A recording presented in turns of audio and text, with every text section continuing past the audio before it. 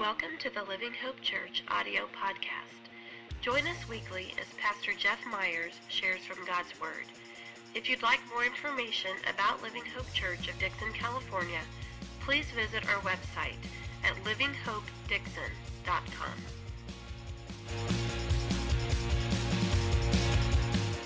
Good morning. Good to see everybody.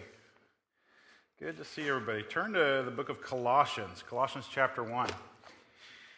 So, I don't know about you guys, but I am sweating. Anybody else sweating? I got a towel. You can borrow it if you want. So, anyway, good. I wanted to talk about this idea of, Jesus today. We're going to talk about Jesus today. It's a cool thing to talk about when you go to church. And so as we do that, we're going to use the backdrop of Paul's letter to the Colossians to do that. But I was thinking about how our world, especially kind of the American culture that we live in, how it seems like that there is, as time goes on, less and less room for Jesus in our society. How Christ and his teachings, the teachings of the Bible, the kind of traditionally the teachings of the church that are being more and more as time goes on kind of crowded out of the picture to the point that let me use a great example, and this is not a political statement. It's just an example. How we really you guys remember when you were young and maybe you'd gather with your family for Thanksgiving, and there was the big adult table that everybody would gather around, and then there would be a couple card tables set up for the kids, and most of us had to go sit at the kid table, and maybe even up until you were, married and had kids of your own, you were still relegated to the kid table, depending on the size of your family or whatever. But but everybody kind of had a seat at the table. Very few people, if you gather together for family, whoever's hosting that dinner is making sure everybody's got a seat at the table. And I think we've reached this point in our society here in this country where more and more often the Christian voice does not have a seat at the table. Even to the point of in the last inauguration of our president, when religious leaders are often called into those events to offer up prayers and that sort of thing, and there were religious leaders from multiple faiths there to offer up prayer, and the Christian that they had invited to pray at that event was, or I should say the evangelical Christian, was a guy by the name of Louis Giglio. You may have heard of him. He is the leader of the Passion Movement.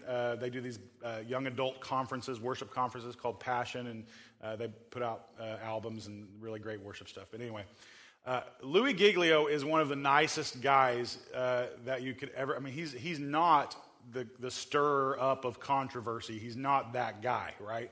Just a super nice guy, powerful speaker. He was invited in to speak.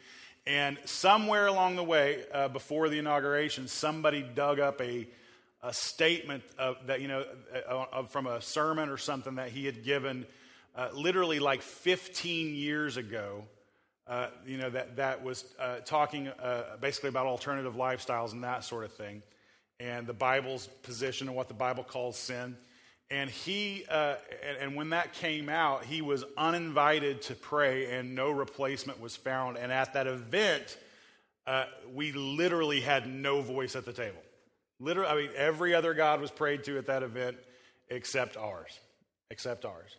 And that is becoming more and more. And again, that's not a political statement. It's just a statement of fact, a statement of reality that more and more as time goes on, not just in political arenas, but in other arenas of our society, the Christian voice is kind of being relegated to the outskirts of the conversation, to where go back to those moments in your childhood, your Thanksgivings or whatever, and you remember the uncle who would bring his girlfriend who was out of her mind to those dinners, and everybody was just like this creepy Jane or whatever her name was, and just kind of tolerated her. And we have now in the Christian faith found our place in the position of creepy Jane, where it's like, okay, they're just cuckoo, they're going to say a lot of crazy stuff, don't pay any attention, we're going to do our own thing over here. And so, but this is the thing. When you interview people, and when pollsters go out and talk to people about their faith and where they are and what they believe and what their opinion of religion is and that sort of thing, more and more what they find out is people are extremely turned off by Christians, extremely turned off by the church, but rather fond of Jesus. Rather fond of Jesus. We like Jesus. Jesus is cool. Like what Jesus taught. Jesus was a great teacher. But the whole, but when you really dig into what Christians believe, I don't know. I'm okay with Jesus, not okay with all of the doctrine and the dogma and everything else. So, what we find though, and so this opinion starts to rise up of, we like Jesus because he was a good teacher. Because the things that Jesus said was messages of love and acceptance and forgiveness and grace and things like that. And they tend to focus on one aspect of Jesus' personality and teachings and ignore the complete picture of who Jesus was. And it's not that Christians like to point out the non-flowery parts of Jesus. We just want to embrace the Jesus who was, not the Jesus that we pick and choose. Okay? And so what I want to read in this passage today is that when we worship Jesus, and here's the thing about Jesus, the title of this week's message is Jesus Christ Superstar, that Jesus, the historical Jesus, the Jesus that walked the earth 2,000 years ago, literally started off as this rabbi with a handful of followers, kind of traveling through the countryside, preaching a message that repent for the kingdom of heaven is at hand, and preaching the message of what the new kingdom was going to look like and that sort of thing, and what kingdom values were, and offering forgiveness to people who were the outcasts of the society at the time, and that as he went from countryside to countryside preaching the message of the good news, the message of the gospel.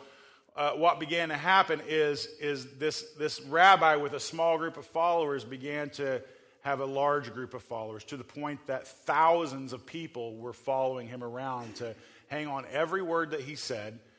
There was life change in his words, but there was also miracles to be seen and witnessed to. That when Jesus came on the scene, part of him revealing that the kingdom of God was at hand was through the great miracles that we read about, the feeding of thousands out of a sack lunch, the walking on the water, the healing of people, the raising of the dead, the casting out of demons, all these things that were happening. That if you stayed close to Jesus, there was not only were you going to hear a good message, there's a good chance there was going to be a show. There was a good chance you were going to see something that you wanted to tell your kids about someday, and so. All these followers began to follow him. I mean, just to the point. Can you imagine? Seriously, this is first century, and by the way, first century because Jesus was such a superstar. We divided time by him. That when Jesus came on the stage, some group of people got together and said, "Oh, we got to totally change the calendar because of this guy." I mean, that's some power. Like, we've seen some powerful, influential people rise up in our time, but nobody has ever said, man, Martin Luther King was so awesome that when he was born, let's just start over at 1. Like, nobody has done that. And that's not a thing. I love Martin Luther King. I'm just saying, there has been nobody with the kind of influence, with the kind of world change influence that other than Jesus. That when you look at Jesus, he is everything. He is everything. I mean, history hinges on him. And when people gathered to him, and go back in your mind, first century, the way they would live, very kind of primitive according to our way of living. And Jesus would gather on a hillside somewhere with 5,000 to 10,000 people gathered to hear him with no microphone. No microphone, no PA system, no nothing, just people. I mean, can you imagine the hush that must have been? I mean, we've been in large crowds, right? I mean, if you go to a Kings game or something, an average game, that's probably the type of crowd that you're going to see there. And at that game, if there was no PA system and one person standing in the middle of that arena trying to talk to everybody, can you just, again, put yourself in that crowd, 2,000 years ago, and the hush that must have just fell over 2,000 people as they hung on every word that he was trying to say. And we have this kind of image of Jesus that he must have been this very kind of meek, soft-spoken guy. But you can't be meek and soft-spoken when you're speaking to 10,000 people with no microphone, right? Isaiah has been telling people, I don't know why it's come up a lot lately, but Isaiah, my son, has, excuse me, been talking to people, inviting people to church and stuff like that, and he'll tell them about me and how I'm the pastor and how I preach and say, his whole thing is, well, all he really does is yell a lot. That's his thing. And so, but I guarantee you Jesus was yelling much louder than I yell at you guys, okay? I mean, he just had to. He just had to. And so, again, just that they hung on every word. I mean, that these crowds. And then, you fast forward into as he comes into Jerusalem and he's arrested and he's beaten, he's tried, he's crucified, and his followers just fall away. Because most of them were there for the show. Most of them were there for the show. Except for a handful.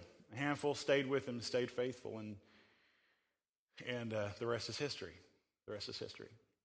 So, when we talk about Jesus in our world today and why he's such a big deal, I mean, why is Jesus such a big deal to us? He's not just a good teacher. He's not just a good teacher.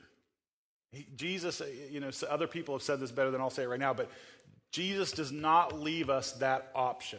You cannot say Jesus was just a good teacher, but I don't believe he was God, because Jesus does not leave you that option to believe that. That Jesus, in his own words, will proclaim that he was the Son of God, that he was God in the flesh, that Jesus, in his own words, do that. And when somebody comes up to you and tells you they are God, they are either God or they are a lunatic. There's no middle ground. There's no middle. If somebody comes up to you today and tells you, I'm God, you should follow me, you're calling somebody about that person. And not like, we got to follow this guy. No, that's not what you're doing. You're calling so they can go get him some help. Jesus doesn't believe that he's either God or he's a complete lunatic. And when you see the kind of change that has come over the world because of Jesus Christ's influence, because of the influence of his followers and how they perpetuated his message and the gospel that he started and everything else, when you see that, it's powerful. And as that influence grew and grew and grew and spread across the world and changed governments and changed leaders and all kinds of stuff and just continued to grow and grow and grow, and massive movements were started in his name, and lots of good and lots of societal change happened in his name, and it just continued to grow and grow and grow. And now we've reached this point where we're headed back to almost the way things were in the first century, where the movement of the church was this kind of fringe movement that people weren't really sure about and didn't really know what to think about until they got involved in it and their lives were changed. And we've kind of come full circle to that place in our country today where we've been pushed out to the edges. But when people can get over their mental blocks about church and about Christians and about Jesus and everything and really get in there and experience it, we still see lives are continuing to be changed. And Paul has this little discourse here that we're going to read in Colossians chapter 1, starting with verse 15, where he tells us about Jesus. And today is going to be kind of a massive theology lesson. Okay, so, and I love theology. I'm a kind of a theology nerd. But we're going to get into the person of theology. If you want to know what kind of theology we're talking about today, it would be a brand of theology called Christology, because it's the theology of Jesus Christ. the study of Jesus Christ. And Paul lays out in just a couple of paragraphs in such a complete, full way of who Jesus was, that he was not just some good teacher, but who he was to us, why Jesus is so important to us. I want us to kind of go through this right now. So starting with verse 15, it's going to be different. I know a lot of times I preach different than I'm going to preach today, but we're going to kind of go through this phrase by phrase because each phrase is so rich. So rich. It's kind of like a checklist of who Jesus was. So, Colossians 1, start with verse 15. Let me get a drink of water. All right. It says this. He's the image of the invisible God, the firstborn of all creation. For by him all things were created, in heaven and on earth, visible and invisible, whether thrones or dominions or rulers or authorities, all things were created through him and for him. And he is before all things, and in him all things hold together. We're going to stop right there. I'm going to kind of go back through that. Powerful statement right off the bat, but there's so much packed in this statement. Let me kind of unpack it for you. He's the image of the invisible God. The firstborn of all creation. Now, we have been, if you've been in church very long, you've heard this kind of statement that we are image bearers of God. That you go back to Genesis, it says man was created in God's what? Image. We are the image bearers of God. And Jesus is the firstborn of that creation. What Paul is saying here, he's not saying that God created Jesus. That's not what he's trying to say. What he's saying that he is the original image bearer. He is the original image, the supreme, the most important, that we are actually patterned after, that Jesus is the image bearer of God. When Jesus came to earth as a man, God poured into flesh, he was the original image bearer of God. And he existed not just from when Mary gave birth to him, but all the way back to creation and beyond, that he is the original image bearer of God. The original, okay? For by him all things were created. Christ himself was actively involved in the creation of the universe. In fact, he is kind of the secret sauce of creation. He is the catalyst by which everything was created. That God pours himself, and again, we got this whole concept of Trinity, God the Father, God the Son, God the Holy Spirit, and they're all one, but they're also separate.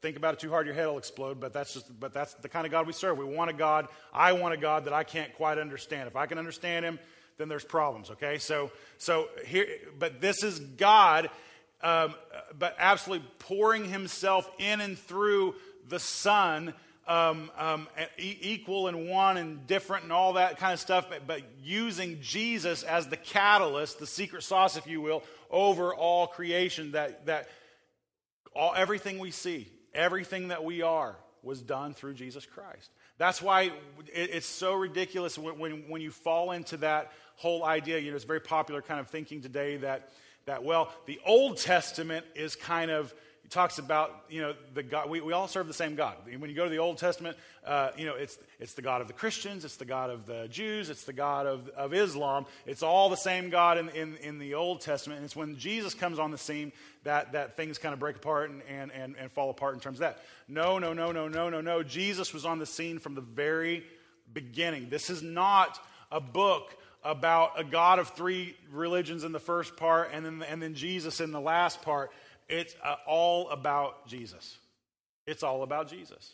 And anybody who tries to break Jesus out of any part of this book, you damage the image of God. You damage the image of God that is portrayed in this book, because Jesus is present from the very beginning. If you haven't seen, it was like a year or two ago when they aired the Bible miniseries on the History Channel. It was so well done. It was really great. Not perfect, but very well done. And one of the things I love so much about that miniseries is they portray that so well, that Jesus was involved and active and present from the very beginning, all the way back. For by him all things were created in heaven and on earth, visible and invisible, whether thrones or dominions or rulers or authorities. All things were created through him and for him. And there's this idea that I'm going to do a series here soon about the kingdom and what the kingdom means and everything. But this idea of heaven and earth, visible and is invisible. We're constantly through Scripture being shown this God that is visible and invisible. There's this concept of invisibility, and there's a concept of a visible kingdom and an invisible kingdom. And what we're going to look at that as Jesus ushered in the kingdom. The kingdom of God, the kingdom of heaven, that it is present here and now in the world that we live in, and it's also present in a realm that's all around us that is invisible to us, that we can't see. And when he says that he was, how does he say it there? All things were created, whether thrones or dominions or rulers or authorities, that Bible scholars will tell us that those four terms are not just, you would read that at first light and think, okay, he's talking about the authorities of this world and things like that. That those are actually from old Jewish, Paul's using the same word for words from old Jewish teachings that talked about the angelic world, the spiritual world, and maybe the rankings or different types of angels, and that would also include fallen angels and that sort of thing like that. And so what he's saying is that Jesus Christ is the creator, not just of everything that you can see, but of everything that you can't see. He's the creator of it. He's Lord of it. He's in control of it. And the word doesn't go on further to kind of give us details about that, what all those rankings and things and positions look like. And so I'm not going to conjecture either. But this is what you need to know. That when you're going through, as a follower of Jesus Christ, when you're going through those seasons in your life, when you just feel a heavy spiritual attack. And there's lots of talk today about the spiritual world and spiritual attacks and being under attack and demonic oppression and things like that. And this is not what this sermon is about. And so I'm not going to get into all that, but I will just say this, that when you feel that heaviness, that attack, when spiritually, like the enemy of God is trying to sidetrack you or destroy you or keep you down, which is what the enemy of God is trying to do. You need to know that those agents, those spiritual agents that would attack you, have a creator as you have a creator. That those spiritual agents that would try to destroy you are ultimately under the lordship of Jesus Christ. And they have been defeated. And they have been defeated. And so while you might feel that oppression, while you might feel that attack, that the God who lives in you through the Spirit of Jesus Christ, the God who lives in you, has defeated that which is attacking you already. And that is good news. That is good news. Because the way our minds tend to work when we're under those attacks, we can feel so isolated, we can feel so defeated, we can feel like God has abandoned us. And if you look back through all of the Bible, follower after follower after follower of God has felt abandoned by God at one time or another. But God is present with us. He is here with us. He is victorious with us and over our enemies. And there's hope in that. There's hope in that. And he is before all things, and in him all things hold together. He's before all things, and in him all things hold together. That literally, it is Jesus Christ that is keeping this world from completely spinning out of control. That he holds all things. Jesus was not just some dude 2,000 years ago. He is God. He is God. And just as much as he holds this whole universe together in a big picture type of things in ways that we don't even think of, he holds our fragile souls together as well. And like we talked about a couple of weeks ago, the God who started this work of salvation in your life will be faithful to complete this work of salvation in your life. And it's him that will complete it, not any effort of you. It's him that will complete it. It's him. Go on to the next part. Verse 18. And he's the head of the body, the church. This is very important. You need to know that the head of this church is not Pastor Jeff. The head of this church is not me. It's not the other elders. It's not any other teachers or leaders in this church. The head of this church is Jesus Christ. That I and the elders may be pastors of this church, but pastors by definition are servants, not the head. And we serve Christ and we serve you. And according to the New Testament, we have been given also certain spiritual authority over you to help you and foster that spiritual growth in you and that sort of thing. But we are servants. We are not the head. Jesus Christ is the head of Living Hope Church. Amen? Jesus Christ is the head of Living Hope Church. And if any leader in this church ever tries to lead you down a path that is contrary to the words of Jesus Christ, you are to immediately punch them in the throat and fire them. That's the way this goes. That's the way we do church around here, okay? So we don't tolerate that. Jesus is the head of this church, and we will always ultimately turn to him for that leadership. He's the beginning, the firstborn from the dead, that in everything he might be preeminent. This is so good. That when we talk about Jesus is the firstborn from the dead, this is the reason that Easter is such a big deal to the church. Easter is such a big deal to the church, not just because we get a bigger crowd and it's a lot of fun and, it's just, more voices singing and all that sort of thing. The reason Easter is such a big deal to the church, this is the reason. You guys know I'm a big like movie buff and stuff like that. And one of the things I love doing with my kids, and I raise up other movie buffs. And one of the things that we love doing is we have an Apple TV device on our TV, and in there's a little icon, a little app, I guess you would call it, that you can click on, and for trailers. And you go in and you watch all the upcoming movie trailers. I love movie trailers. I love them.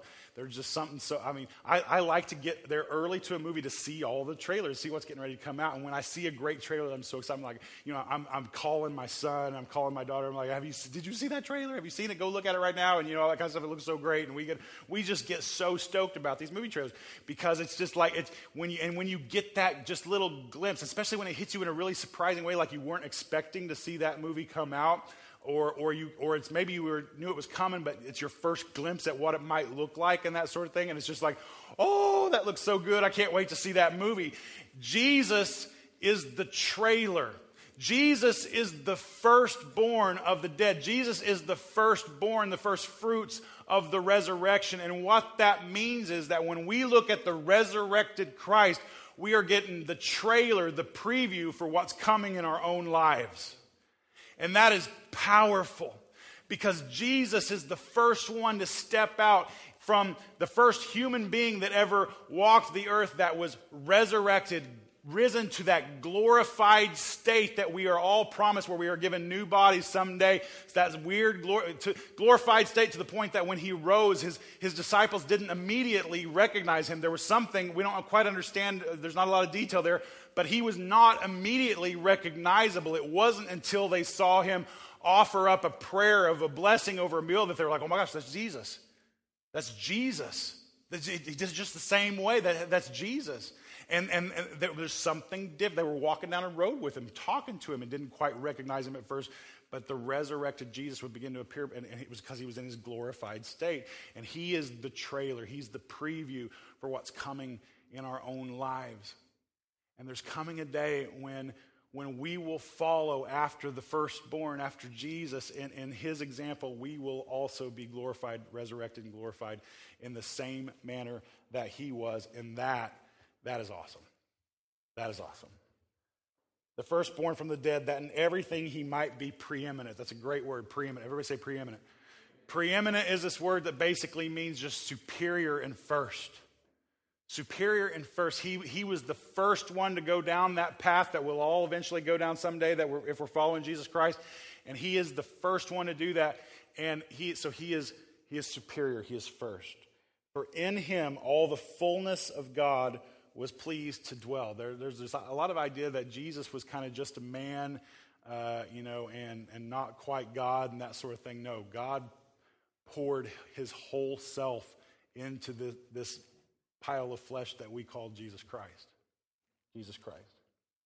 In him, all the fullness of God was pleased to dwell. And through him, to reconcile to himself all things, whether on earth or in heaven, making peace by the blood of his cross. And the point I want you to get here is that it's all about Jesus. It's all about Jesus. This whole thing, this whole world, this everything, that Jesus is the key to everything. That dumb question that's been asked for centuries of what's the meaning of life and all that kind of stuff. And it's Jesus. Jesus is the meaning of life.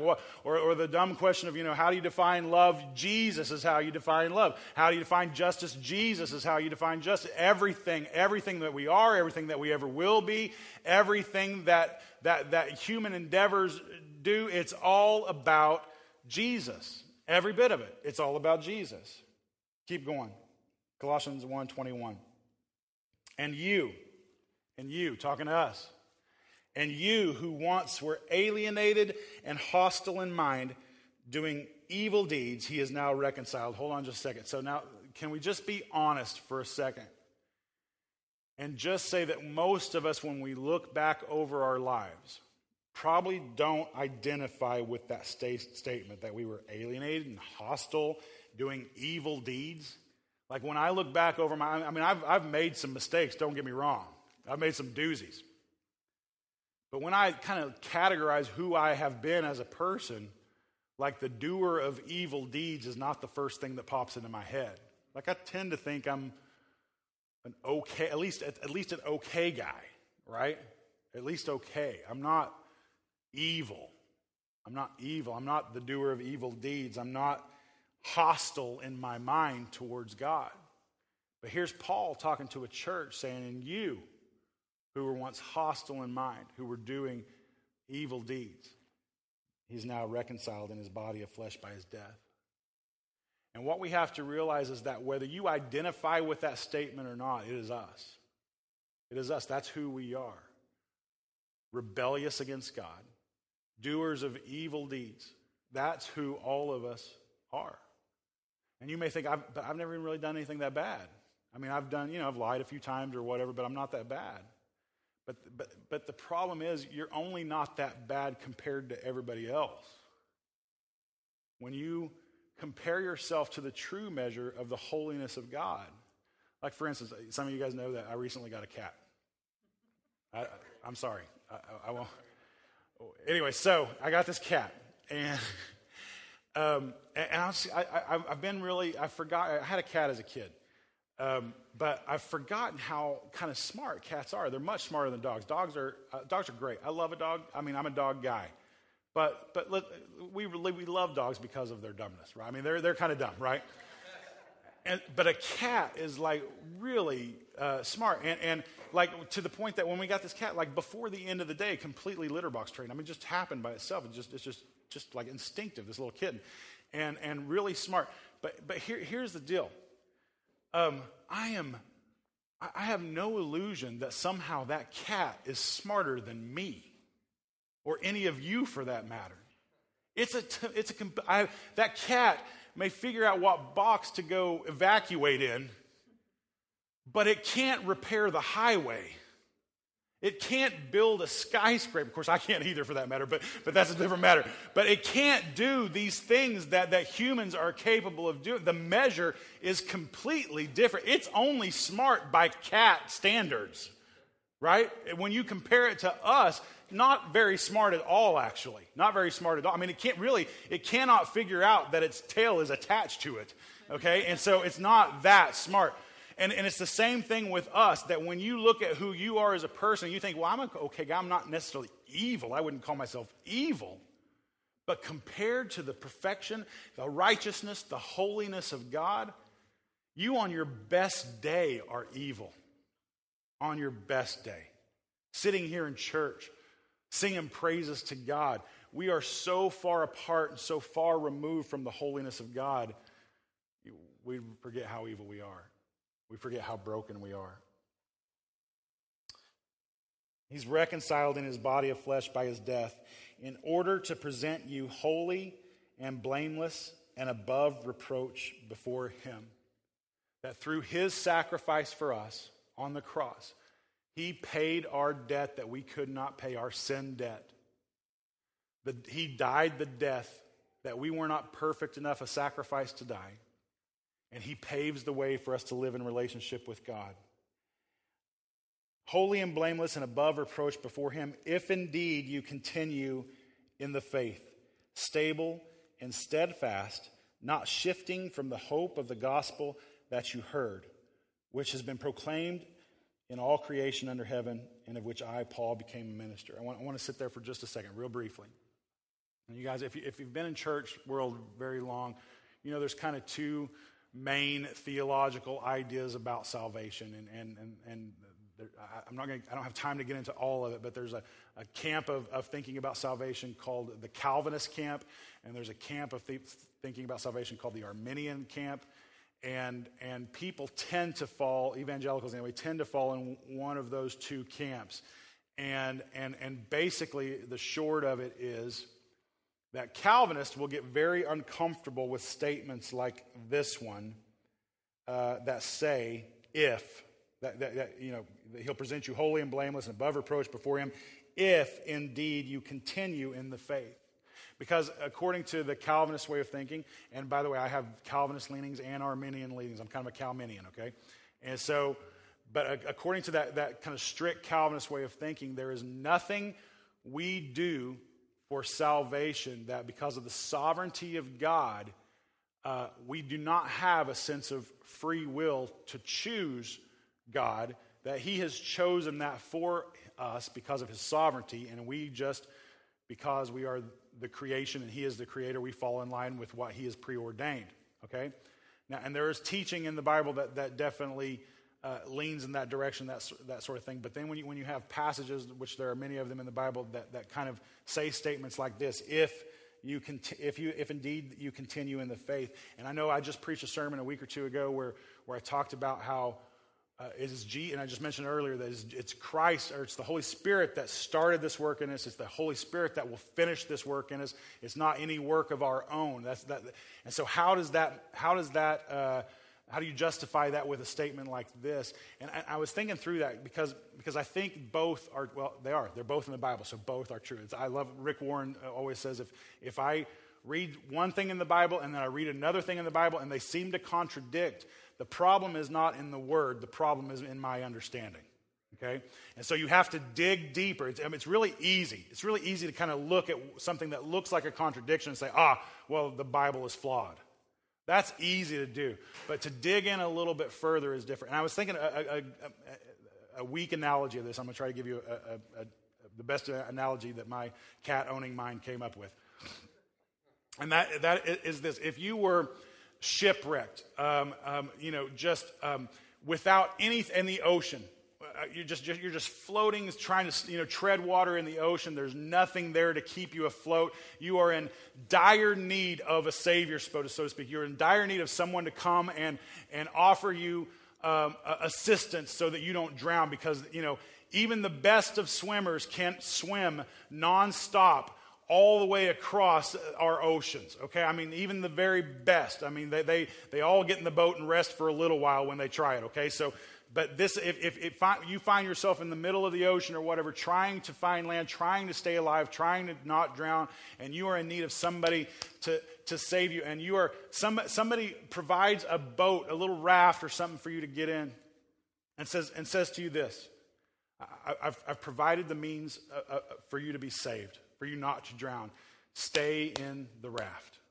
Stay in the raft. And when you get to where you're going, when you get to where the raft is going to take you, life will be great. It'll all sort itself out. Everything's going to be great. Everything's going to make sense. You'll be fine. You'll be completely saved at that point. Stay in the raft. You have the choice to say, no, I don't want the raft. I think I'm going to try to leave the raft and swim on my own.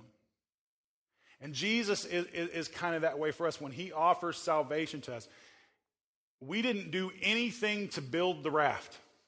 We didn't do anything to deserve him offering us the raft. It is a completely free gift that he provides for us, and all he asks of us is stay in the raft. Stay in the raft. And when you get to your destination, everything will be great. Everything will be great. And I think it's a somewhat weak picture of salvation, but in my mind it made sense, at least yesterday. Maybe tomorrow it won't. But it made a little bit of sense that, again, you have the choice to jump out of the raft if you want. But that's not, just because you have a choice to jump out of the raft doesn't mean that God is not sovereign. No, he has provided the means for your salvation if you'll just stay with him. Just stay with him. And that's why there's so much talk in the Bible about us being faithful to the end, that we persevere in our faith, that we do all these things. It's not that you work out your own salvation. It's not that you're saved by your work. Just stay with God and let him work it all out. Does that make sense? Just stay with God and let him work it all out. So, that's my Calminian philosophy. Okay. So, very, at the very end there. So, if indeed you continue, and then down at the end, the hope of the gospel that you heard, which has been proclaimed in all creation under heaven, and of which I, Paul, became a minister. And this is the end. When Paul says this phrase of that gospel, that good news that we just talked about of who Jesus is and what he has done for us and all that kind of stuff, the hook, the great part of all of this is that not only does he save us, not only does he give us that raft and promises us a great future, but he puts us to work in the here and now. And we, right here in the here and now, when we become ministers of that gospel, as Paul became a minister of that gospel. And by the way, we're all ministers of the gospel. Just because I'm the guy that's the professional, so to speak, doesn't mean that I am more or less of a minister than any of you. We are all ministers. That just simply, again, is another word for servant. You are a servant of the gospel. You are serving the gospel to other people. We are all ministers of the gospel. And God, in his grace and in his wisdom, has not only saved us for a future, has not only saved us for heaven, he has saved us for here. And he has work for us to do. And our work is to minister that gospel to everybody that we come in contact with, to spread that gospel, to be ministers of that good news, to tell people about Jesus, to make the name of Jesus famous, to make Jesus Christ a superstar one more time here in the here and now, in this world that tends to be falling away from him. It is our responsibility to get that word out. And if you're that person that tends to think, well, my faith is kind of a personal thing, again, the Bible does not leave you that option. That we are saved not only for the glory of, I think it falls in that category too. We are saved for and to the glory of God. We are saved for and to the glory of God. And so when we become saved, when we begin life in a faith life in Jesus Christ, we have work to do. We are now ministers of the gospel of Jesus Christ, and it is our work to make the name of Jesus famous. Can I just, I know we're out of time, but just real kind of in a closing thing right here. This is one of the most important reasons for us to move forward as a church and to continue to try to grow as a church, and not only in bringing people in, but growing spiritually ourselves as well. Bringing people in to the point which you guys have done a great job of. I want to encourage you to do even better. But bringing people in to the point to where this is no longer a suitable meeting place for us, that we have to move on somewhere else. Why? Because we have to make the name of Jesus famous. We cannot be content with what we have. We have to be pressing forward. We have to be moving forward. We have to be about our work of kind of following in Jesus' example of that first fruits example of helping to usher in the kingdom in the here and now. That's our work. We're bringing in the kingdom. We're bringing in the kingdom. And as we move forward and as we look for open doors and greater opportunities and better ways to minister and newer places to minister and things like that, it's not because of setup. Hear this. Don't miss this.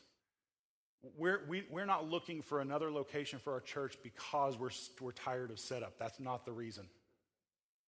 We're looking for a new place because Jesus will not allow us to sit still. Jesus will not allow us to sit still. And as a church, we will do everything in our power to continue to advance the name of Jesus Christ and the kingdom of Jesus Christ in this community where he has given us as a mission field. We will do everything that we can. And if we feel that we have a greater opportunity to make the name of Jesus famous and advance his kingdom in this community, in a location different than this gym, in a more permanent location that where we can, just do a better job of that, then that's what we're going to do. Not because of us, not because we're tired of putting chairs up and down, but because it's all about Jesus. And so the last statement, so we're all about Jesus. It's all about Jesus, so we're all about Jesus. And we will be about the business of Jesus Christ. Amen? Amen. Let's pray. Father, we love you. And your word is good to us. And we thank you so much for your son, Jesus Christ. We thank you so much that you saw fit to glorify him, to lift him up, and to make his name famous. And God, we want to join you in that mission. We want to join you in that mission. So first of all, God, thank you so much that you sent your son so that we could be saved. That you offered us that raft. And God, help us to stay in it, even when we feel under attack, even when we feel discouraged. Help us to stay right there with you. And we will trust that that even further down the road, you'll deliver us in a more full way. And so, God, help us to stay with you. And God, if there's anybody in the room right now that has kind of been kicking the tires on this whole faith thing and trying to decide whether or not they want to enter into a relationship with you, God, I pray that you would offer that raft to them one more time right here. God, that your Holy Spirit would just speak to them in the moment right now. And so, God, I pray right now that you would grant them the faith to receive you. God, that you would grant us all the faith and the grace to stay with you. God, help all of us to be so mission-minded, so Jesus-minded, that we are obsessed with growing your fame right here in Dixon and in the communities around us. Let that be our singular focus. We pray all this in Jesus' name.